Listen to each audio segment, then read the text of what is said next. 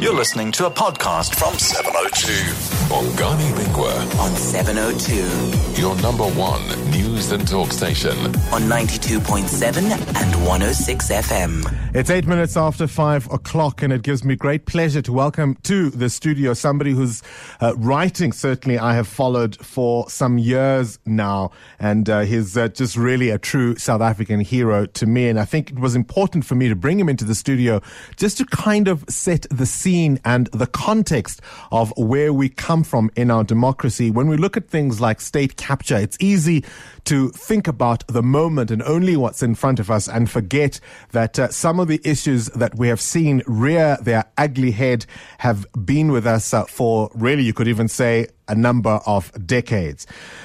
Let me start by saying, in the biblical story of the Jewish captivity, an orphan peasant girl rises to prominence and marries the Persian emperor, becoming the queen of what was then the most powerful kingdom in the world.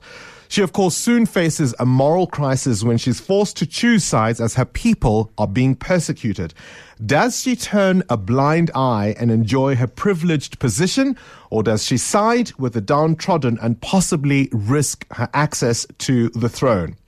She's admonished by her uncle Mordecai, who's also the man who raised her and really her guardian in the story. And he says to her, "Do not imagine that you in the king's palace can escape any more than all the Jews. For if you remain silent at this time, relief and deliverance will arise for the Jews from another place, and you and your father's house will perish.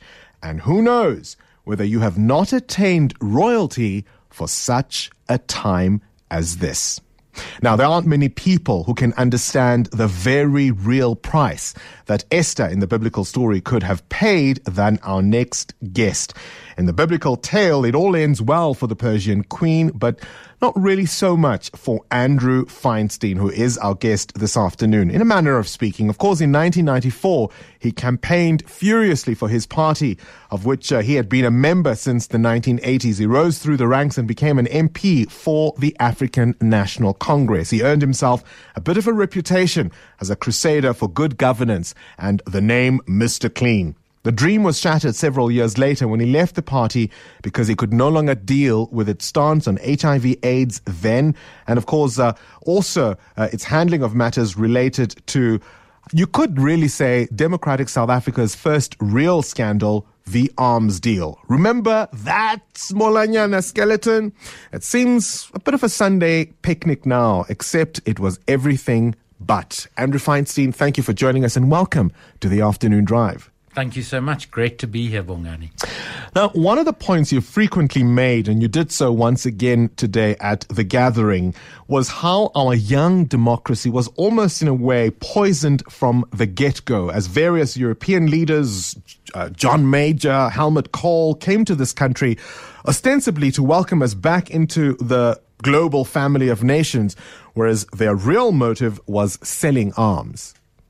Yeah, absolutely. You know, I worked, before I was in Parliament, I worked as a facilitator at the CODESA negotiations at the World Trade Center near what is now the Oliver Tambo International Airport in Joburg. And at lunch and sometimes even at dinner, because these sessions went on for a while, there'd be this extremely well-dressed people. And I never quite knew who they were.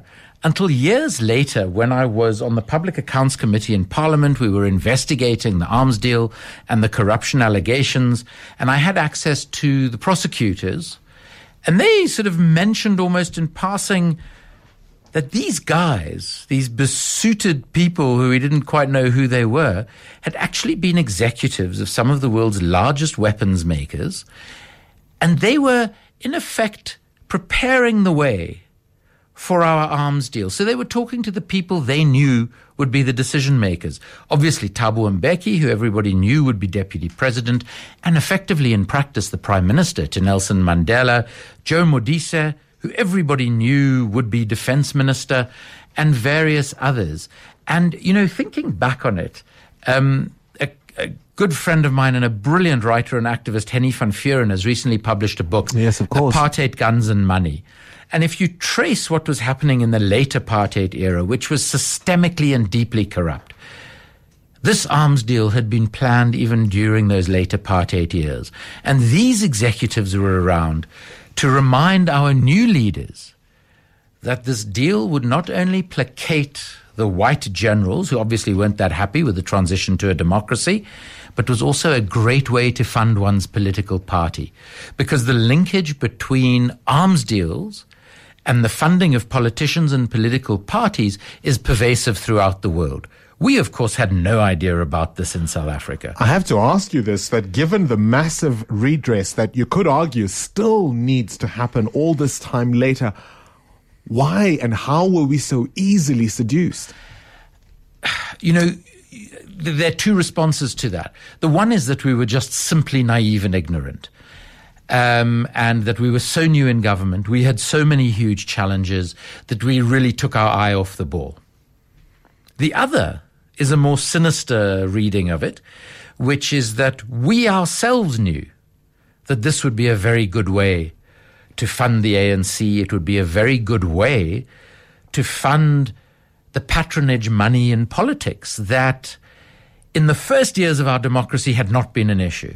But as Thabo Mbeki was trying to consolidate his position as Nelson Mandela's successor, patronage and everything that went with it became much more important.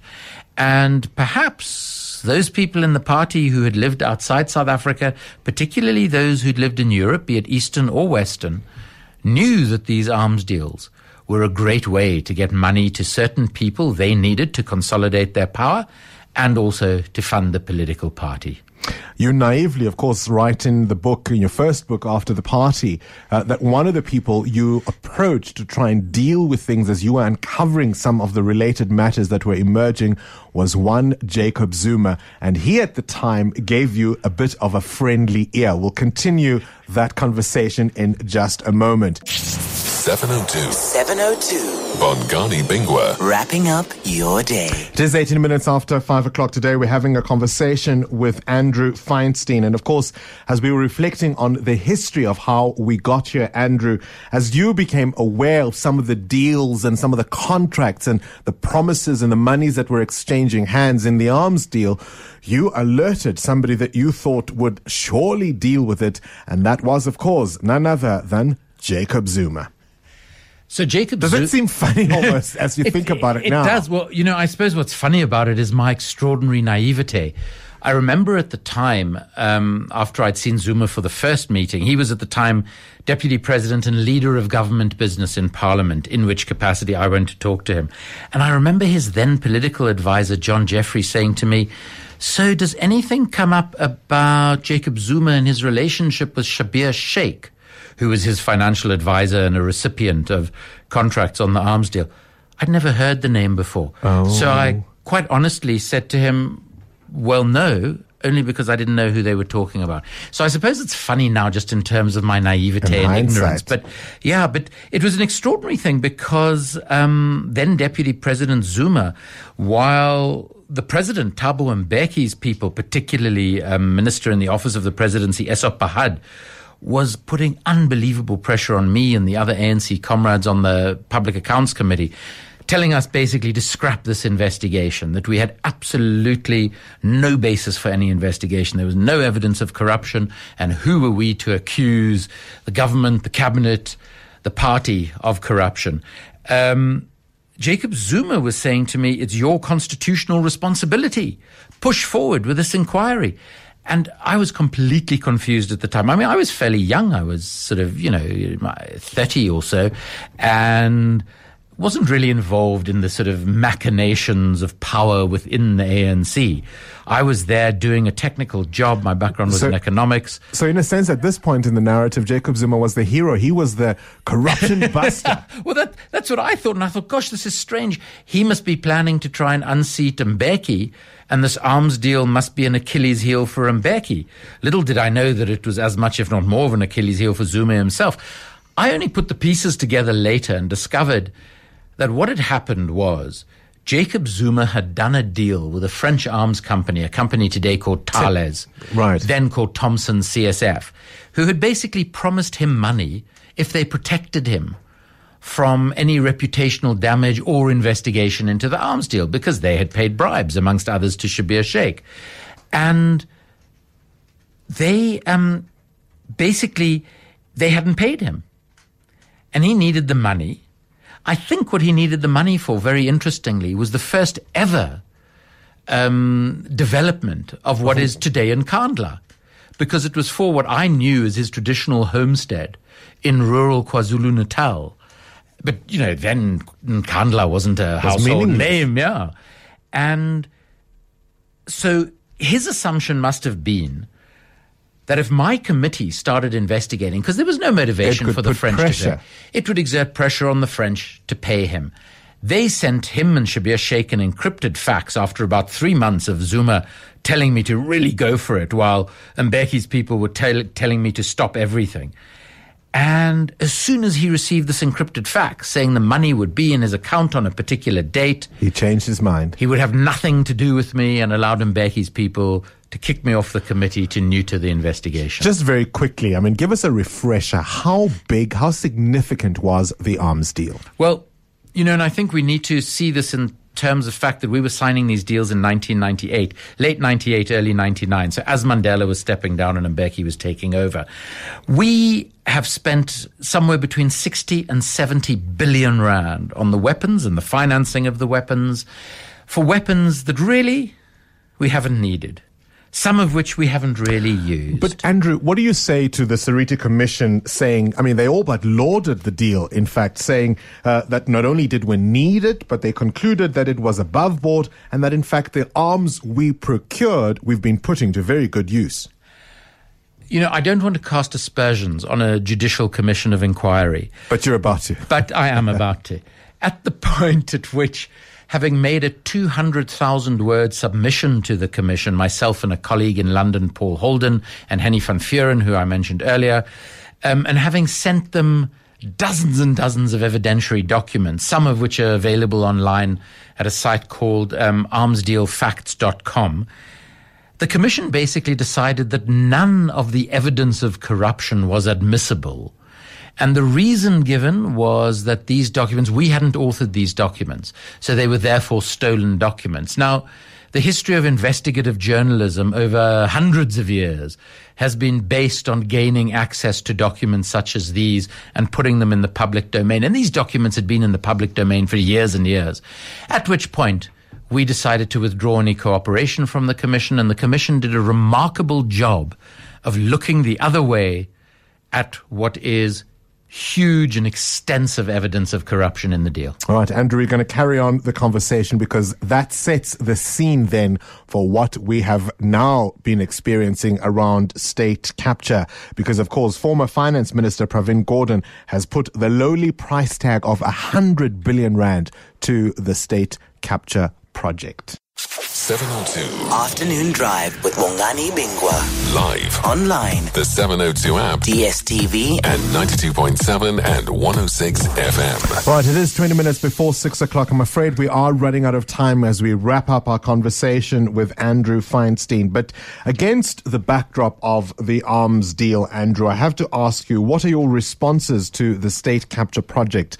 Before the news, I did say that Pravin Gordhan puts the price tag at a lowly 100 billion rand. I mean, did we learn nothing from the mistakes of the arms deal? Because in a sense, talking to you almost feels like Groundhog Day in terms of just the similarities and the parallels to what was exposed and how it was handled. I think that the arms deal was an essential foundation stone, if you will, of the state capture phenomenon that we've experienced. Why do I say that? Because the way in which the arms deal was handled, in which we were prepared to undermine our institutions of democracy, be it Parliament, the national prosecuting authorities, in order to protect our political allies. So if you were a political ally of then President Thabo Mbeki, you didn't get investigated. Joe Modise being the most obvious case in point. If you were a political threat to Thabo Mbeki, as was Jacob Zuma at the time, you did get investigated. Shabir Sheikh and Zuma himself, who of course had the 783 counts against him. And I think what those things really told us was that the state and party got fused. and that party battles were being fought on the terrain of the state, which is extremely dangerous, because what you want is a professional state run by officials, regardless of who is in government, who are competent, who are going to deliver, who are honest, who are transparent, and who are accountable.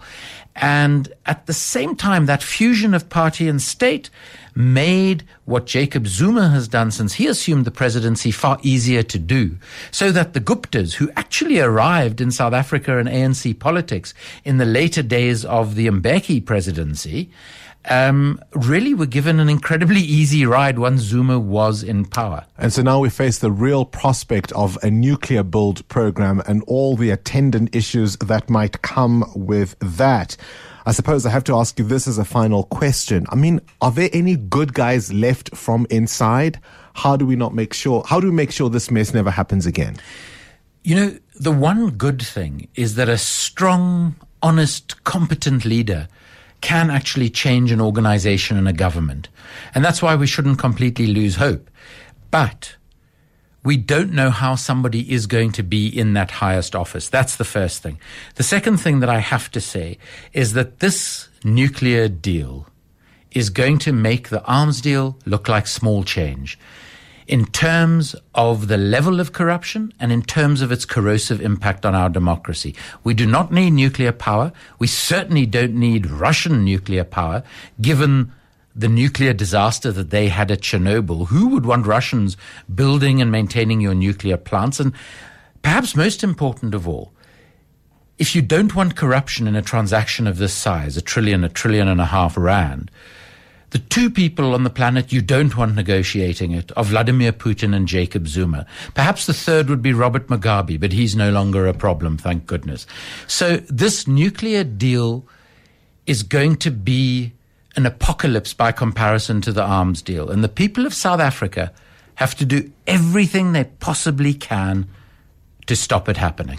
Cry, the beloved country. Andrew Feinstein, thank you very much for joining us on The Afternoon Drive.